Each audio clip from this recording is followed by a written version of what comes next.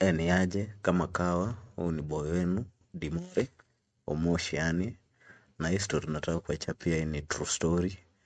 Na juu ni true story, tabadilisha jina ya characters. Unajua, siwezi taja majina za wasee hapa, juu naweza wataja na inaweza kuwa unawajua na uwamulike. So, maboy wangu 4 walienda interview.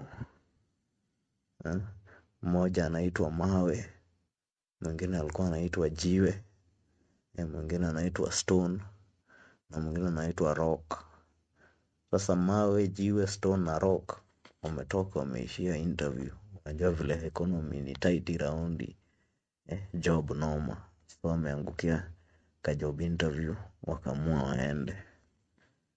Sasa hii job walienda, wakifika hapo wakapatana na HR. HR akawaambia, HR yani ni mtu wa human resource, akawaambia tu hii job mtihani ni moja tu, na hii mtihani ni usimbao.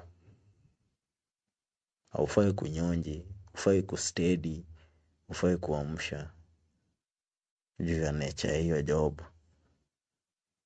Maboy wakaulizwa mko tayari? Wakasema tuko tayari. Wakaingizwa kwa karumu. Kwa karumu vile waliingia, kila mtu akaambiwa avue nini? Avue makladi, baki ndethe vile umezaliwa, vile ulizaliwa. Ile maboy watu wamehesitate, lakini juu wanahitaji wera. Mtu anatafuta huwa ringi. Wanaume wakaingia wakavua. Na ukumbuke hii job mtihani ni moja tu, hufai kumbao. So wanaume wamevua. Mawe hapo amevua, Jiwe amevua, Stone amevua, Rock amevua. Vijana wa Kiafrika wamejiamini. Sasa umeset mindset tu, ni simbao, ni simbao, ni simbao. Hiyo ndio maombi tu inaenda kwa akili ya kila kijana. Round 1 mademu wa super wakakaa mtu mavera vera hivi sidika wamekuja hapo na wako ndethe. Wakikuja wanafanya mastyle zingine hivi, ukicheki hivi mazee, kama wewe ni mwanaume lazima utaamsha. Rock ni nani? Ameamsha. Stone imeamka. Jiwe tisti imeamka. Mawe ya kuamsha. Huyo jamaa wa HR akaandika chini, alibambika sana na Mawe, juu Mawe ya kuamsha mtihani ya pili. Wakasetiwa mangwati, mapons zinachezwa hapo. Mara ingine tena ama muri wengine wakaamsha wote isipokuwa Mawe ya kustedi.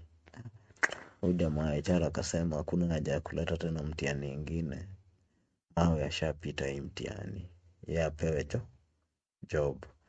Ama muri wengine Rock, Stone na Jiwe wakaambiwa wavae manguo zao waishie juu Mawe ashapata hii job.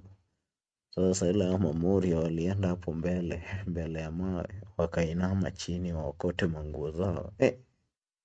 Mawe kucheki hivi wanaume wamechora sababu wanaokota manguo hivi, yeye pia akaamsha. Baadaye majamaa tafakari hayo.